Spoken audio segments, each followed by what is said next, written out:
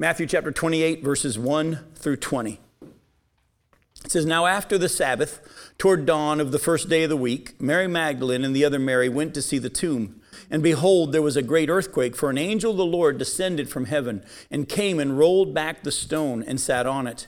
His appearance was like lightning, and his clothing white as snow. And for fear of him, the guards trembled and became like dead men. But the angel said to the women, 'Do not be afraid, for I know that you seek Jesus, who was crucified. He is not here, for he has risen, as he said. Come, see the place where he lay. Then go quickly and tell his disciples that he has risen from the dead, and behold, he is going before you to Galilee. There you will see him.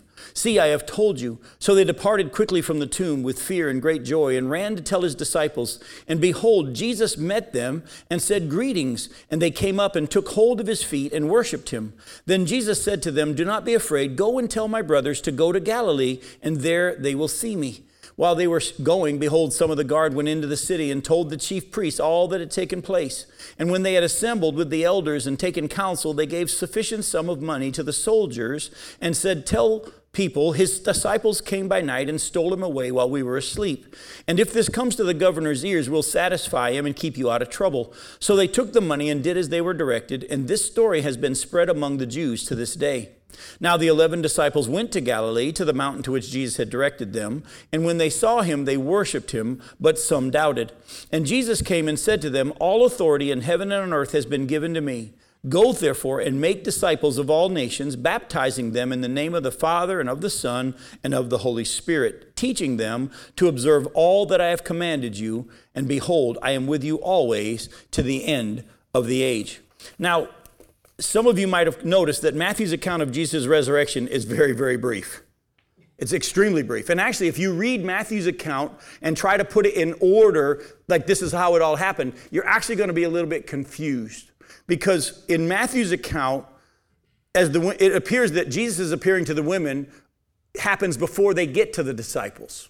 When actually, as you put all the gospel accounts together, that's not the case. It reads out of order a little bit here. And so what I was going to do, but then I realized it would take too much time, and we have to finish tonight so that we can get into our Daniel study as we've advertised. I was going to take the time to have you walk with me, and I'll show you all the scriptures, the whole account of Jesus' resurrection using all 4 gospels. And we'd go here and we'd go there. But I decided to do all that work for you and just give it to you in order. If you want to double check later on, there are study Bibles out there. There are ways to research this. But I'm going to give to you the order of the resurrection appearances, not just of Jesus, but also angels and different things and how they all happen. All right? So, first thing that happens on Resurrection Sunday is an angel rolls away the stone accompanied by an earthquake. And the soldiers literally pass out in fear. Second thing that happens is the women arrive at the tomb. Now, before we go there, let me just kind of remind you, if you were to look at Luke's account, on Saturday, which was the Sabbath, once it turned 6 p.m., it turned into Sunday. And so what they did was they went, when it was no longer the Sabbath, and they went and bought spices after 6 p.m. on Saturday night.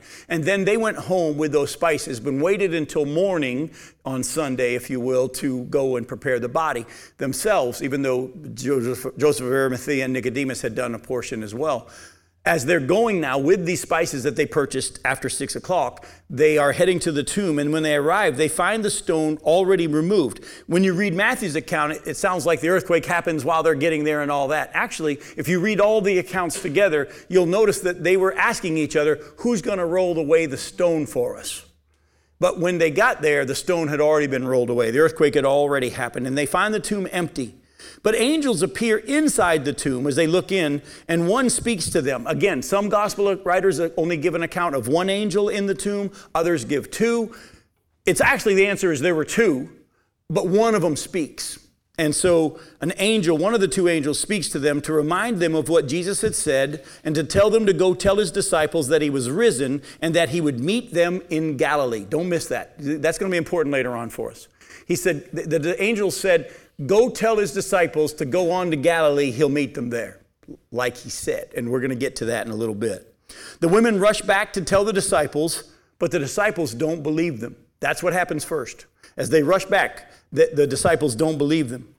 Peter and John, though, run to the tomb and look inside. And from John's account, we find out that John outran Peter, but when they got there, he was afraid to go in, and Peter, being more bold, went into the tomb and looked and found only his grave's clothes lying there. And then they returned back to where they were. Now, Mary Magdalene goes back to the tomb by herself and meets Jesus, thinking that he was a gardener at first.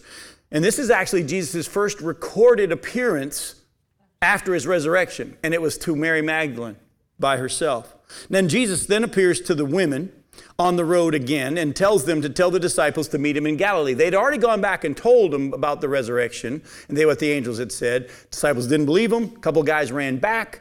As you know from Luke's account, there are a couple of men who on the road to Emmaus decide they're going to head home. The women go back, and as they're on their way back, Jesus meets them and says, go tell them to go to Galilee. All right, so that's going to be important. We're going to come back to that in a little bit. Now, at some point around here, Jesus appears to Peter. We don't know exactly when, but it's prior to his appearing to the two men on the road to Emmaus, because the two men on the road to Emmaus, you remember, as they're walking back to Emmaus, they said, some of our women amazed us. They came back and talked about how the tomb was empty, and they saw angels. A couple of our men went and checked it, and they found it empty, but we don't know. And those two guys, after all that happened, start heading back to Emmaus. Jesus appears to them. Once they recognize him, they run all the way back into the upper room, and this is what they say. He's risen, and he's appeared to Peter. So at some point, he's appeared to Peter during this time, and he also appears to the two men on the road to Emmaus. Of course, not long after that, as they're back in the upper room, Jesus walks through the wall because the doors were locked for fear of the Jews, and he appears to all of them that first night, Resurrection Sunday, and he appears to all of them except who? Thomas. Thomas wasn't there. It was a week later that he appears to Thomas in that place. Now, where did Jesus first appear to the disciples? In the upper room, but where? It was in Jerusalem. Remember what the angel said? He's going to go ahead of you to Galilee. They didn't believe him. They went and checked the tomb. Found it empty. Still confused. Go back to the upper room. Don't go to Galilee. Two men are discouraged. They head back to Emmaus. Who chases them down? Let me just share something with you, folks. Is anybody else here like me and messes up a few times? Don't fully obey all that he said. He's patient. He loves you. And he's going to get what he wants done. But he's not this hard taskmaster that says, well, you had your chance. I told you to go to Galilee. Now you're not going to see me. He actually went out of his way to go chase them down, go meet them in the upper room, do it a couple of times. At some point, you're going to see this in our study tonight, they do leave Jerusalem. They go up to Galilee. Because remember, in John 21 is the account of the third appearance of Jesus. The disciples go out to fish. That's on the Sea of Galilee. Jesus appears to them there the third time, and they're like, hey, it's the Lord. And as you're going to see from our study tonight, at some point, they do meet with Jesus on this mountain. That's what Matthew talks about here, where he had told them to go and directed them to go. But as you're going to see, it's more than just the 11, even though Matthew's account sounds like there's just 11. But there's more than just the 11, and I'll show you that in just a second. So what we're going to do tonight is we're going to pull from Matthew's account some things out of here that I think that'll be helpful for us as we wrap up our study. Again, that's just a rough synopsis of what happened on Resurrection Sunday. There are study guides out there that do a really good job of putting it all together in order. If you'd like to double check me, you're welcome to, but I believe I've got it in correct, succinct order. All right? So the first thing I want you to go back to and look at chapter 28 again. Verse 1, now after the Sabbath, toward the dawn of the first day of the week, Mary Magdalene and the other Mary went to see the tomb. And behold, there was a great earthquake, for an angel of the Lord descended from heaven and came and rolled back the stone and sat on it. Now his appearance was like lightning, and his clothing white as snow. And for fear of him, the guards trembled and became like dead men. But the angel said to who? The women, don't be afraid, for they know that you seek Jesus who was crucified. He's not here. He's risen as he said. Come see the place where he lay. And then he told him, go tell his disciples. Do you notice how the angel said to the women, don't be afraid? Did the angel say, don't be afraid to the Roman soldiers? No. Actually, it pretty much appears the angel pretty much said to the guys, boo. Be afraid. Be very afraid. And they're like, yes, I think we will. And they passed out for like dead men. I want you to see this. This is important for us. The angels say to the women, don't be afraid. But the angel didn't say to the soldiers, hey guys, don't be afraid. The angel said, be afraid. Go with me to Luke chapter 12. Luke chapter 12, look at verses 4 through 7.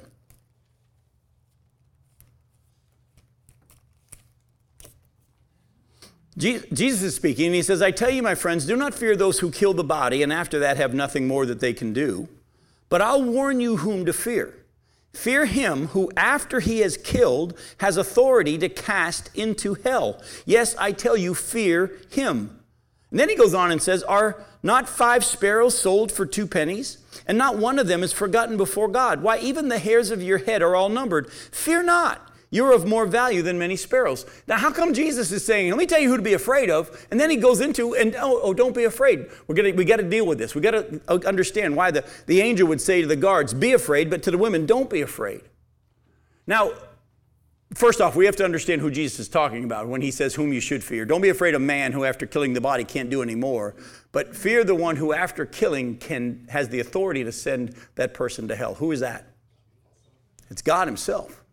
By the way, as I've traveled the country and I've shared this, you'd be amazed when I ask that question how many Christians say, that's Satan. Folks, please understand this. Satan doesn't have the authority to throw you into hell. Satan's getting cast into hell himself. Who has the keys to death and Hades? Jesus. The one who has the authority to throw you into hell is Jesus. And that's why he said, that's the one you should fear. Go with me to Proverbs chapter 9. And look at verse 10. Proverbs chapter 9, verse 10. Says, the fear of the Lord is the beginning of wisdom, and knowledge of the Holy One is insight. Here's what I want you to hear. God wants those who are not in a right relationship with him to fear him. He wants them to know their lostness, his holiness. And the knowledge of the Holy One will bring insight and understanding, and a fear of the Lord is the beginning of wisdom.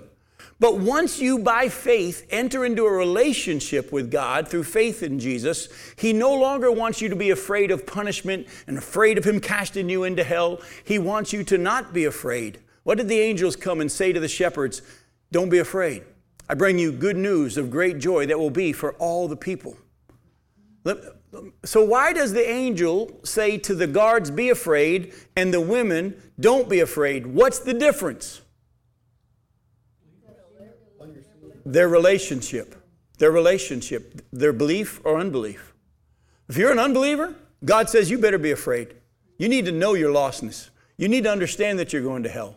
But once you have moved into a right relationship with God through faith in his Son, he then says, don't be afraid. These women believed. They didn't understand and didn't have full understanding. And if you're like me, I don't even fully understand how this all works. Anybody that says they do is lying to you. But the women, even though they're confused, believed. That's why they're going back. They're still worshiping him, even though he's been killed.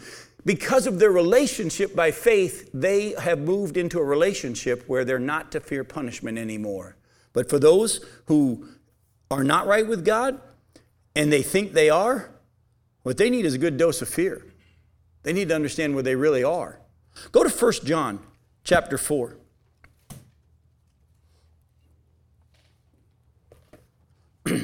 We'll start in verse 13.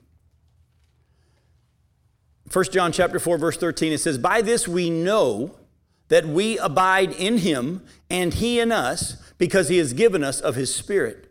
And we have seen and testify that the Father has sent his Son to be the Savior of the world. Whoever confesses or agrees that Jesus is the Son of God, God abides in him and he in God. So we have come to know and to believe the love that God has for us. Now God is love, and whoever abides in love abides in God, and God abides in him. By this is love perfected with us, so that we might have confidence for the day of judgment, because as he is, so also are we in this world. There's no fear in love, but perfect love casts out fear, for fear has to do with punishment. And whoever fears has not been perfected in love. In other words, what he says is, if you're in a right relationship with God and he's given you his Spirit, he sealed you, you're going to find out later on, he sees you as more than just a servant. You're his, he loves you, and he no longer wants you fearing that day of judgment. And folks, I can look you in the eye and tell you, if I died today, I'm not afraid of dying. Why? Because I know that I've been made right with God because of Jesus and had nothing to do with me and everything to do with him. And I have a confidence for the day of judgment, and I don't fear God's punishment. But the Bible also teaches in many places, I'm just going to show you one, that we as Christians, though, should still fear the Lord. That's probably a hard thing for people. But when I talk to you about fearing the Lord, I want you to first understand, fearing the Lord, and when it comes to punishment, if you still are afraid of his punishment, you have not been made complete in his love. You've not been perfected in his love. That's why Paul said, I wish you'd understand the height, the width, the depth, the breadth of the love of God. If you're still afraid that God's going to get you, you still don't get it if you're in Christ. But go with me to Psalm 34. Let me teach you, or let David teach us, the fear of the Lord for believers. It's a different type of fear. In Psalm 34, we're going to start in verse 8. David says this. He says, "Oh, taste and see that the Lord is good. Blessed is the man who takes refuge in him. Oh, fear the Lord, you his saints. For those who fear him have no lack." Now, young lions suffer want and hunger, but those who seek the Lord lack no good thing. Oh, come, O children, listen to me. I will teach you the fear of the Lord. What man is there who desires life and loves many days that he may see good? Keep your tongue from evil and your lips from speaking deceit. Turn away from evil and do good. Seek peace and pursue it. The eyes of the Lord are toward the righteous, and his ears are toward their cry. Now the face of the Lord is against those who do evil, to cut off the memory of them from the earth. But when the righteous cries for help, the Lord hears and he delivers them out of all their troubles. Now here's what I want you to hear. The Bible says that we as Christians should still fear the Lord. Is it a fear of punishment? Look closely then. What is this fear of the Lord for those of us who are his children? It's a reverence for sure, but take it a little further. Look closely at the context here. Let me teach you the fear of the Lord, David says. You want to seek many good days? Those who fear the Lord lack no good thing. Oh, young lions even suffer want and hunger, but those who fear the Lord lack no good thing. You want to know the fear of the Lord? Let me teach you the fear of the Lord. Do what he says. Do what he says.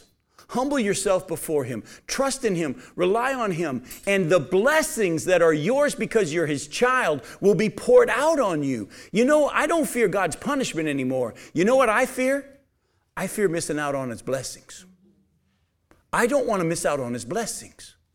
I hope my children have come after many years of growing up in our household to know how much their mom and I love them. And I want them to respect me, and I want them to honor me as their father. But listen, it's because hopefully they've come to realize Dad's not only wise or Dad's been down the road, Dad loves us and Dad's generous. And when we listen to Dad, good stuff happens. When we don't listen to Dad, we miss out.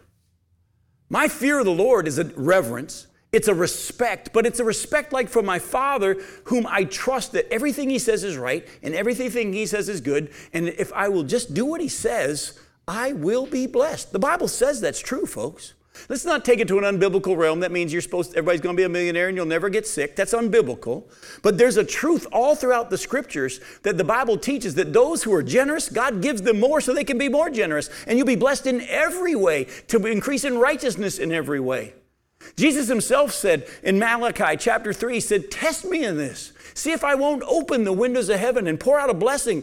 Listen, I'm a good God. Let me ask you this question. Does God's word tell us that we're to be generous? Yes. Okay, hang on. What does that tell you about God? That he's generous. He'd never ask you to do something that he doesn't do. So if God is saying, I want you to be generous, he's just said, that's who I am. But let's be honest. Most Christians don't see God as generous. They see him as a hard taskmaster, like the third servant in the parable of the talents. A lot of them see him as a harsh God who's exacting a tithe and demanding this. And we try to figure out what's the least I can give to make him happy. And we miss out. We don't respect or reverence or fear the Lord. And those who fear the Lord lack no good thing. So, if you are in not right relationship with God through Jesus Christ, you better fear his punishment because it's coming. And actually, Jesus himself said in John chapter 3, after John 3:16, and we all love to quote, in the verses following, he said, he who does not believe is condemned already because he hasn't believed. But once you have, by faith, moved into that relationship like the women had, he'll say, don't be afraid. Don't be afraid. But how we're to fear him? We're to do what he says and experience his blessings. Now, go back to Matthew 28 and look at what the angel says to the women, and then Jesus repeats to the women, and then happens in verse 16. In chapter 28, verse 7, the angel says to the women, then go quickly and tell his disciples that he is risen from the dead, and behold, he is going before you to Galilee. There you will see him. See, I have told you. Now jump down to verse 10. Then Jesus said to them, don't be afraid. Go and tell my brothers to go to Galilee, and there they will see me. So again, the women have already gone back and told the men. They don't believe. A couple of them checked it out. They come back. They're still not sure. Two men on the road to Emmaus, or two guys that were with them, went down the road to Emmaus because they weren't really sure. And Jesus has to go and show up to them, say, get back to the house. Shows up at the house. Guys, I'm for real. You got to believe this. But they were told to meet him there. He's going to appear to you in Galilee. And I've never noticed this until I did my study for this. In all these years that I've preached for where we're going to go to Matthew 26. There's something that happened in Matthew 26 that I had never, ever seen before. Look at Matthew 26, verses 30 and 32, through 31 and 32. This is on the night of the Last Supper, the Passover meal. Jesus is eating right before his crucifixion. And when they had sung a hymn, they went out to the Mount of Olives, and then Jesus said to them, you will all fall away because of me this night. For it is written, I will strike the shepherd, and the sheep of the flock will be scattered. But after I'm raised up, I will go before you where? To Galilee. I'd never seen that. Peter then goes on and says, I don't know about the rest of these bums. I'll die for you. I'll never deny you. And we got all caught up in Peter's buffoonery. And we missed it ourselves. Had anybody else ever seen that? I hadn't. He said, I'm going to rise from the dead, and I'll meet you in Galilee. The angel said, he's going to meet you in Galilee. You'll see him there. Jesus then tells the women, because no one's believing it, go back and tell them to go to Galilee. Now go to Matthew 28 and look at verse 16. Now the 11 disciples went to Galilee, to the mountain to which Jesus had directed them. And that's when they gives the Great Commission, which we'll close with tonight. So we'll come back to that in a little bit. But they finally end up in Galilee, to a mountain that Jesus had directed them to go to. So that direction of where they were to go must have happened sometime after his resurrection, because otherwise they wouldn't have known where to go. But go to 1 Corinthians chapter 15, because if you remember from verse 16, it says that they met him on the mountain, and verse 17 says when they saw him, they worshiped him, but some doubted. And I've always wrestled with, all right, how could they doubt? Well, I think 1 Corinthians 15 tells us why. We'll start in verse 3. Paul says, for I delivered to you as of first importance what I also received, that Christ died for our sins in accordance with the Scriptures, that he was buried, that he was raised on the third day in accordance with the Scriptures, and that he appeared to Cephas, that's Peter, then to the 12. Then he appeared to more than 500 brothers at one time, most of whom are still alive, though some have fallen asleep. Then he appeared to James, that's his half-brother who wrote the book of James. Then to all the apostles. Last of all is the one untimely born. He appeared also to me. So here we see from Paul's account of Jesus' resurrection appearances, he doesn't list every one of them, but he said he appeared to 500 brothers at one time. Most likely, that's happening right now on this mountain in Galilee. Where did Jesus do most of his work, his ministry for 3 years? It was in Galilee. He only went down to Jerusalem when it was feast times, and then he'd go back. He stayed away from Jerusalem most of the time, and Judah most of the time, and Judea most of the time. And so he tells them, go back to Galilee. Because he wasn't just going to appear to the 12, which are now 11, and of course the women and some of the others that are there. He also goes and he appears for a while, as we're going to see in Acts chapter 1 in just a second. He appears for a while to the group of believers that are there in Galilee. And that's why the scripture says, but some doubted. See, because at this point, Jesus has already appeared in the upper room to the guys on that first night, except for Thomas. They've seen him eat fish. They've touched his hand and touched his side. A week later, Thomas is there, and he sees and he believes. They, of course, see him when they're out fishing in John 21. This happens after that, but there's still some believers in Galilee in that group of 500 that are all watching him that doubt. So that's when he gives the Great Commission. We'll come back to that in a second. There's something else I want to pull out of Matthew here that I think is helpful for us. Go to Matthew chapter 28, look at verse 10. Jesus tells the women, don't be afraid. Go and tell my what? Brothers. That's important. Go and tell my brothers to go to Galilee. There they will see me. Go back to John chapter 15. In John 15, verses 8 through 15, Jesus is teaching that last night before he went to the cross. And in John 15, verses 8 through 15, look at what he says here. He said, by this is my Father glorified, that you bear much fruit and so prove to be my disciples. Now, as the Father has loved me, so have I loved you. Abide in my love. If you keep my commandments, you will abide in my love, just as I have kept my Father's commandments and abide in his love. These things I have spoken to you, that my joy may be in you and that your joy may be full. This is my commandment, that you love one another as I have loved you. Greater love has no one than this, that someone lay down his life for his friends. You are my friends if you do what I command you. Now, no longer do I call you servants, for the servant doesn't know what his master is doing. But I have called you friends. For all that I have heard from my Father, I have made known to you. So here he goes and says, look, I don't call you servants anymore. I call you friends. This is the night of his crucifixion. But after his resurrection, what does he call them? Brothers. Folks, there's been a transition that has occurred. Because of his life, sinless life in human body, because of his death on our behalf, and because of his resurrection, something was procured for us, something was accomplished for us that moved us not from just followers of Jesus and disciples of Jesus or servants of Jesus. He says, I'm going to call you friends because I'm going to show you what my Father's doing and I'm going to tell you what I'm doing. And then after his resurrection, he goes, I don't even just see you as friends anymore. You're now my family. You're brothers. That's pretty cool. Go to Hebrews chapter 2.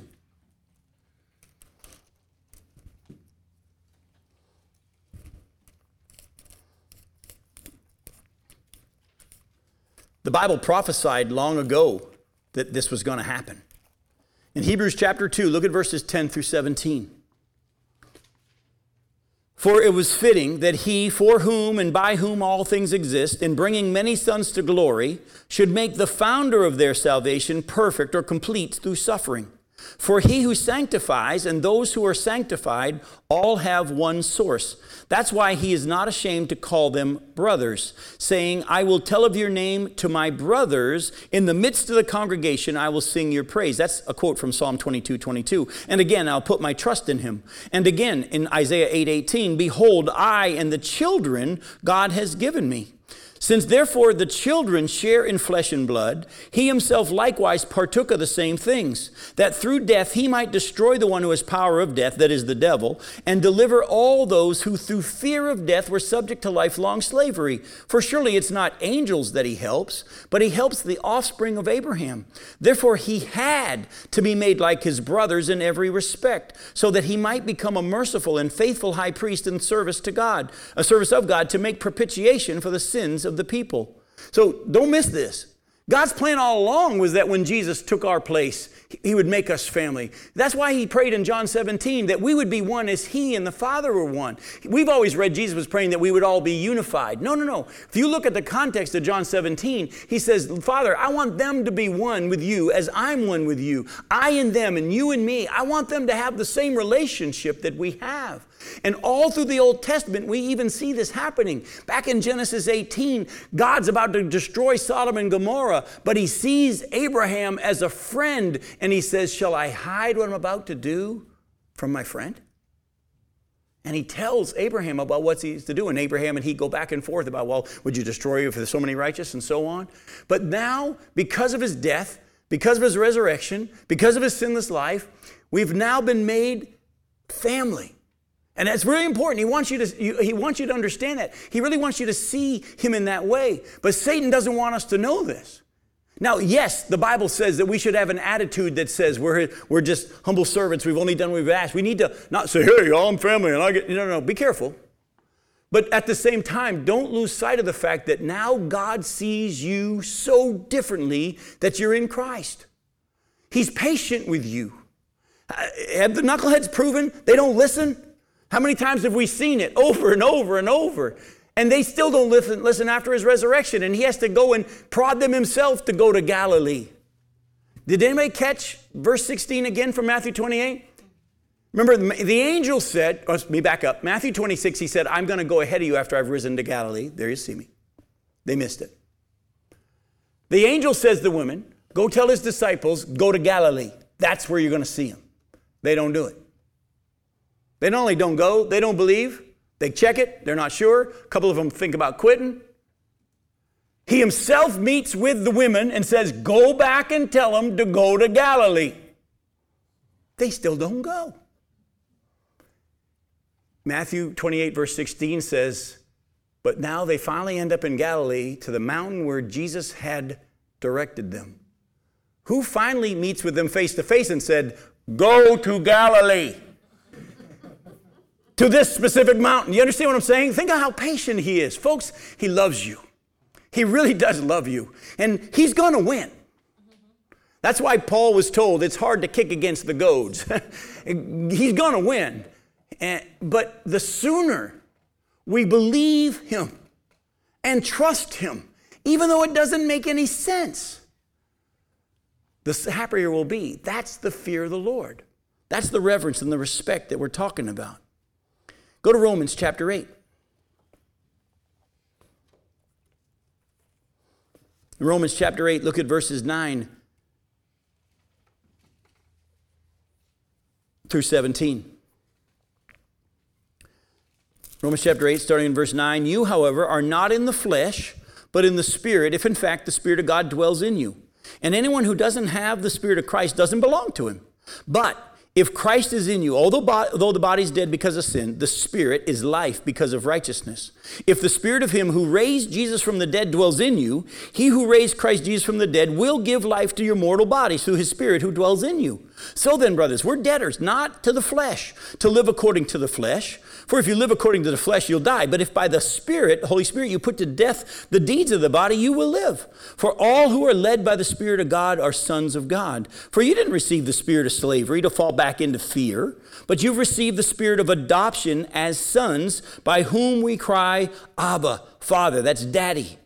His Spirit, the Spirit himself, bears witness with our spirit that we're children of God. And if we're children, then we're heirs, heirs of God and fellow heirs with Christ, provided we suffer with him in order that we may also be glorified with him. In other words, if you don't live for this life, but you live for the life to come, and you walk with the Lord and you trust the Lord and you listen to what he says and you do him, you'll not only be blessed in this life, even though there'll be struggle, but you'll be blessed for eternity in a wealth of glory that we can't even fathom. That's why in the very next verse, I didn't read the very next verse, Paul said, after having seen heaven, I consider our present sufferings aren't even worth comparing with the glory to be revealed. What did Jesus or John say about Jesus back in John chapter 1? Remember, he talked about the Word became flesh and made his dwelling among us and all this. And he said, all who received him, he gave the right to become sons of God. Not born of the flesh or of the will of man, but born of God. Folks, we need to learn how to meditate on this truth and realize that Jesus doesn't call us servants. He considers us more than friends now. He considers us family. He loves us. Oh, and let me share something with you. He'll never disown you. He'll never disown you. He's already promised, I will lose none that the Father has given to me. Now, years ago when I was bagging groceries up in New Hampshire, one of the many jobs I've had in my life, I've actually sat down one day and just calculated jobs. I actually had paychecks. I've had 26 different jobs in my lifetime that I got a paycheck from. The reason I share that is because when my son was working and doing his first job, and he was getting up early and going to work at Chick-fil-A, and he saw me at this stage in my life where I'm home, and when I'm home, I'm just doing study for preaching and teaching, or I was on the road preaching. He only saw this phase of my life, and he asked me one day, Dad, have you ever had a job? And I said, sit down for a second. And it shocked me how many different jobs that I've had. Security, working 6 at night till 2 in the morning, and all these different things. Maintenance at McDonald's. And one of my jobs was bagging groceries for 3 years at a Shop and Save in New Hampshire. And one day I was working at this Shop and Save, and I was bagging groceries behind this African-American lady who had she was always cold, and she had this sweater on that she had with her. And A lady came through the line as we were bagging her groceries, and her kid was doing something that was upsetting her. And so she grabbed her kid and she said, "If you don't stop it, I'm going to disown you." And this wonderful older lady who was working the register calmly and quietly said, "Ma'am, can I show something to you?" And the lady was like, "Sure, I guess." And she reached into her sweater pocket and pulled out a picture, a worn photograph of her son. She said, "This is my son, and his name is, he's 20-something years old, and he's in prison. He's done some wrong things. He's made some bad choices, but he's my son, and I'll never disown him." It's stuck in my head. It's been 40, 50 years. Stuck in my head. Folks, you have entered into a relationship with God where you have become children of God, brothers with Christ, sisters with Christ, and you're set. Your fear should be just missing out on all that comes with that. Go to 1 John chapter 5. As you turn to 1 John chapter 5, look at verses 1 through 3 with me. But I wrote in my notes, he loves you. He's patient. But the sooner we realize his words are best for us, the better we'll be. Taste and see that he's good. Listen to 1 John chapter 5, verses 1 through 3. Everyone who believes that Jesus is the Christ has been born of God. And everyone who loves the Father loves whoever has been born of him. By this we know that we love the children of God, when we love God and obey his commandments. For this is the love of God, that we keep his commandments.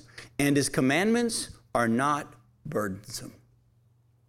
What does Satan want you to think his commandments are? Hard, heavy yoke. And what did Jesus say? "Come to me, you're weary and heavy laden, I will give you rest. Take my yoke and learn from me. My yoke is easy, my burden is light." Now, I'm not going to take too much time in this aspect of what happens next in Matthew 28, verses 11 through 15. But the soldiers do wake up. And instead of going and telling Pilate what happened, because that would have probably got him killed. Remember, they were in charge of guarding the body. And if the body's no longer there, and there was a seal on that tomb of the governor. So it's interesting. They don't go to Pilate. They go to the religious leaders. Let this sink in for a minute. Even the Roman soldiers have started to realize that the Jewish religious leaders have authority over Pilate. They definitely have sway, because they've already convinced him to do this and to kill him. And Pilate he knew it was the wrong thing, but because of the pressure, gave in, as we've looked into. So they go to them and they give them a large sum of money and say, just tell them, if anybody asks you, just say, while we were sleeping, the disciples came and took his body. And if word gets to the governor, Pilate, we'll take care of him for you. You can double check me. That's what it says. If word gets to the governor, we'll take care of him for you. Two quick things. How much are you willing to get to ignore the truth that you know? I mean, let's be honest. Did they know what really happened? Oh, yeah. Of course, they were the first-hand witnesses to the angel and the earthquake and the stone. They saw it. They knew what happened. But they took a bunch of money to not acknowledge it. How many people today who have had their eyes open to the truth of who Jesus is, because of cares of this world and whatever, take that instead of dealing with the truth that they know? But there's something else that I want to deal with from this. Let me ask you a question. If the disciples came and took his body while the Roman soldiers were asleep, how do the Roman soldiers know who took his body? Did you ever thought about that? If they were sleeping, they have no idea who took the body. Here's the problem with lying, folks. Once you tell a lie, you're going to have to tell a lot more to cover up the last one. Someone could have said, well, how do you know it was the disciple? Oh, and they would have come up with another lie. Just tell the truth. It's a whole lot easier. We're going to close our study of Matthew now, going back to the famous Great Commission. Go to Matthew 28. Look again at verses 16 and following. Now the 11 disciples, as we know now from Paul's account, there was more than 11. It's probably 500 at this time. Went to Galilee, to the mountain to which Jesus had directed them. Oh, stop for a second. what happened back, way back in our study in Matthew chapter 5? The Sermon on the... Isn't that interesting? Now at the end, he goes and he meets them again on this mountain in Galilee. I wonder if it was the same one.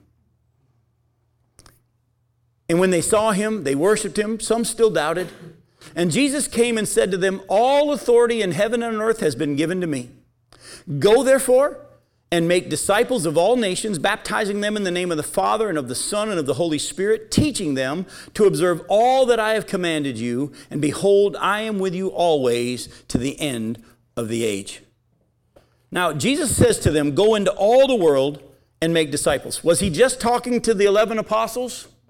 No, we've already clarified that, hopefully.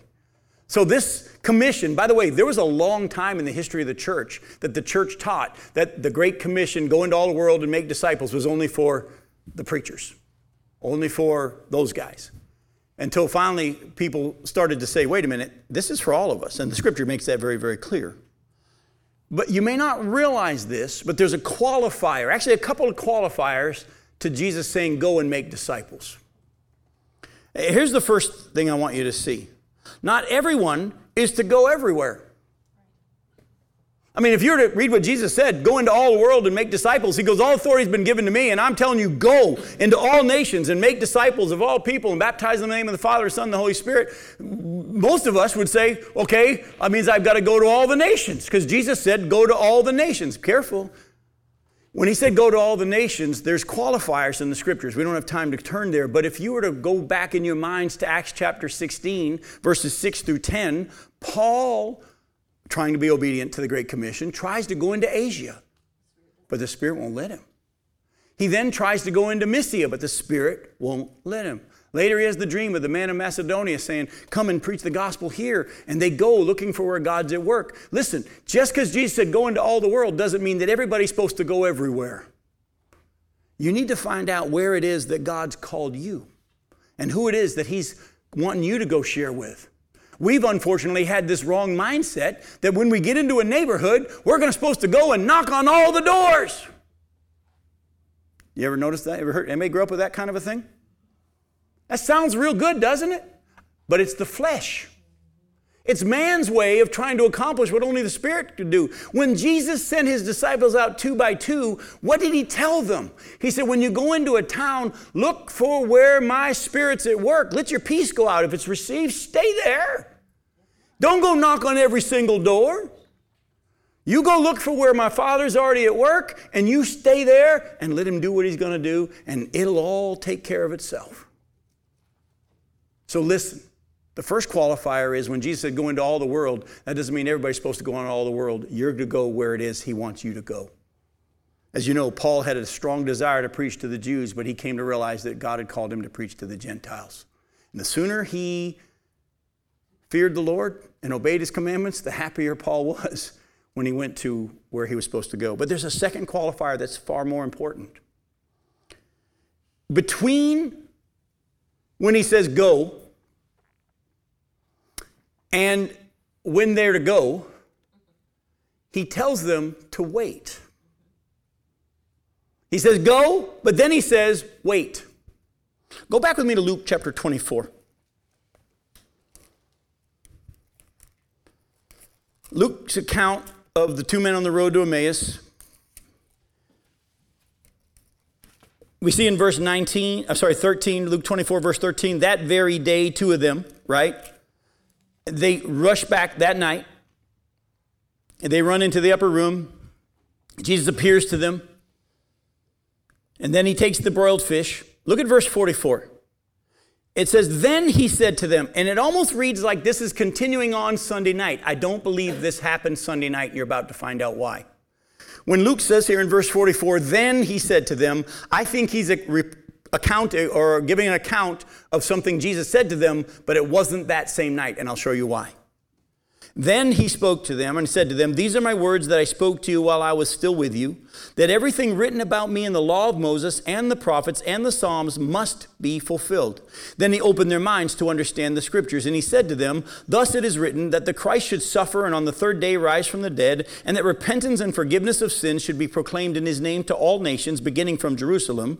You are witnesses of these things. And behold, I am sending the promise of my Father upon you, but stay in the city until you are clothed with power from on high. How does this show us that can't be that first night of his resurrection? He tells them, if it's the first night, no. At this point, we don't know when he says this, but if it's in that first night and he's in the upper room in Jerusalem and he tells them to stay in Jerusalem until you receive power, they'll never go to Galilee. But they go to Galilee between the resurrection day, meet him there, and then they come back to Jerusalem. Remember, the feast had more than just the Passover. What was after the Passover? Pentecost, Day of Atonement. Actually, it was Day of Atonement and Pentecost. I want you to understand, there's a lot going on here. So they probably went back to Galilee for a little bit, and then when the feast times continued, they went back to Jerusalem. So most likely, verses 44 and following happened not on that first day that he rose from the dead. Because at some point, after meeting with them in Galilee, he says, I want you to go and stay in Jerusalem until you receive power. Go with me in Acts chapter 1. Luke, who wrote the gospel we just read, clarifies it a little bit more. Go to Acts chapter 1, look at verses 1 through 8. In Acts chapter 1, verses 1 through 8, in the first book, O Theophilus, Luke says, I have dealt with all that Jesus began to do and to teach until the day when he was taken up after he had given commands through the Holy Spirit to the apostles whom he had chosen. He presented himself alive to them after his suffering by many proofs, appearing to them during 40 days and speaking about the kingdom of God. And while staying with them, he ordered them not to depart from Jerusalem, but to wait for the promise of the Father, which he said, you have heard from me, for John baptized with water, but you will be baptized with the Holy Spirit not many days from now. So when they had come together, they asked him, Lord, will you at this time restore the kingdom to Israel? He said to them, it's not for you to know the times or seasons that the Father has fixed by his own authority, but you'll receive power when the Holy Spirit has come upon you, and you'll be my witnesses in Jerusalem and all Judea and Samaria and to the ends of the earth. For years, I thought that the Great Commission happened right before Jesus ascended on the Mount of Olives. But where did the Great Commission happen? In Galilee or Judea? In Galilee. Where's the Mount of Olives? It's in Judea. So the Great Commission is in Matthew 28, go into all the world and make disciples. But then after that, he said, go back to Jerusalem and wait there until you receive power from the Holy Spirit, like the Father promised. And stay there until you do. When they're back there, during the day of Pentecost, Holy Spirit comes upon them, as you know, it's about to happen. But right before that, as they're down there, Jesus is taken up right before their eyes, right before the day of Pentecost. He says, wait here. Listen closely. Here's what I want you to hear. We're to go and to be used of God. It's for everybody. You notice Jesus didn't say in the Great Commission, go preach. He doesn't say preach. What does he say? Make disciples doing what? No. I heard it over here. Teaching them everything that I've said. All you have to do is just tell them what he showed you. That's why it's valuable if we come to Bible studies, and hopefully you remember some of this. The Spirit of God is going to bring it to your remembrance. And then you'll say, hey, look at some of the things God's been showing me. And all you have to do is tell them and share with them. But don't ever do it in your own power. Going without waiting is no good. We do this on a daily basis, by the way. Romans 12, 1 and 2 says this. I beseech you, I beg you, I urge you, depending on your translation, brothers, by the mercies of God, because of the mercies of God, offer your bodies as a living sacrifice, which is your spiritual act of worship or reasonable service. Don't be conformed any longer to the pattern of this world, but be transformed by the renewing of your mind. That's a daily renewing in the Greek. Listen closely to the rest of that verse, verse 2.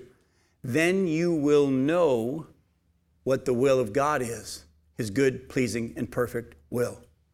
Whom does God reveal his will to? Whom does God reveal where he wants them to go and how he wants them to live on a daily basis? Those who seek him and those who say no to their flesh and yes to the Spirit. They lay their body on the altar and they renew their mind and they live according to the Spirit. And they'll be the ones who God shows you how he wants you to live and how he wants you to go. In Romans chapter 12, we're not going to go there, but I'll quote it to you in verse 3, the very next verse, right after he says, then you'll know his will. Paul then quickly says, I don't want any of you to think of yourself more highly than you ought. But each of you, humbly if you will, with sober judgment, each in accordance with the measure of faith that you've been given. If your gift is prophesying or preaching, use it in proportion to your faith. In other words, just because 2 or 3 people are called by God to preach doesn't mean they're all called to preach in the same way or to the same type of people.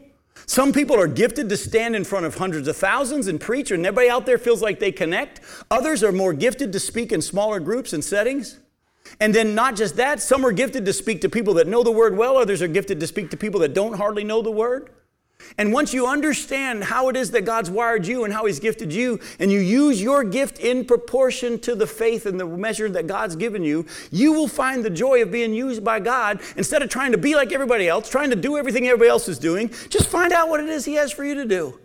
And you will find the joy of being used. Some he's given 5 talents, others 2, another 1, each according to their ability. And just do what he's asked you to do, but do it on a daily basis in his power. Go to 1 Peter chapter 4. By the way, that passage in Romans 12, verses 3 and following goes on and talks more than just preachers. It talks about people that serve and those that give and all those. They're to do it according to the power that God has. Go to 1 Peter 4. Look at verses 10 and 11. 1 Peter 4, verses 10 and 11. As each one has received a gift, use it to serve one another as good stewards of God's varied grace. Now, whoever speaks is one who speaks oracles of God. Whoever serves is one who serves by the strength that God supplies, in order that in everything God may be glorified through Jesus Christ. To him belong glory and dominion forever and ever. Amen. Why does God want us to wait before we go? Receive his power before we go? Lots of reasons. One, if we don't wait for him and receive his power, what we do will be of no value. It'll burn up. We'll suffer loss. But when we are used by him, who gets the glory? He does. I'm going to close tonight and close our study with Psalm 25, verse 14. Psalm 25, verse 14.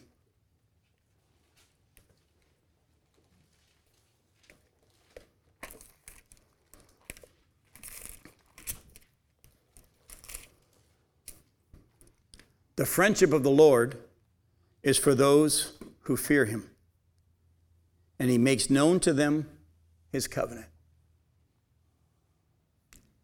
I lay this out to you as an offer. Not only is salvation available, I believe hopefully everybody in this room knows the Lord. I don't know who's listening right now online. If you don't know the Lord, the offer first and foremost is that you be saved. But for those of us who are saved, don't just be happy that you're saved. Ask God to give you a hunger for more of him like Paul did. I want to know Christ more. And he will start to show you how he's wired you, what his plans are for you. And when you learn how to walk with him and the plan he has for you, and you take your eyes off everybody else, you will experience the joy of being used by God as he says, go into all the world and make disciples. And how does he close the book of Matthew? I'm with you. I'm with you always, even to the end of the age.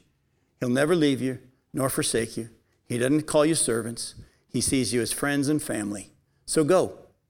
Tell everybody about him.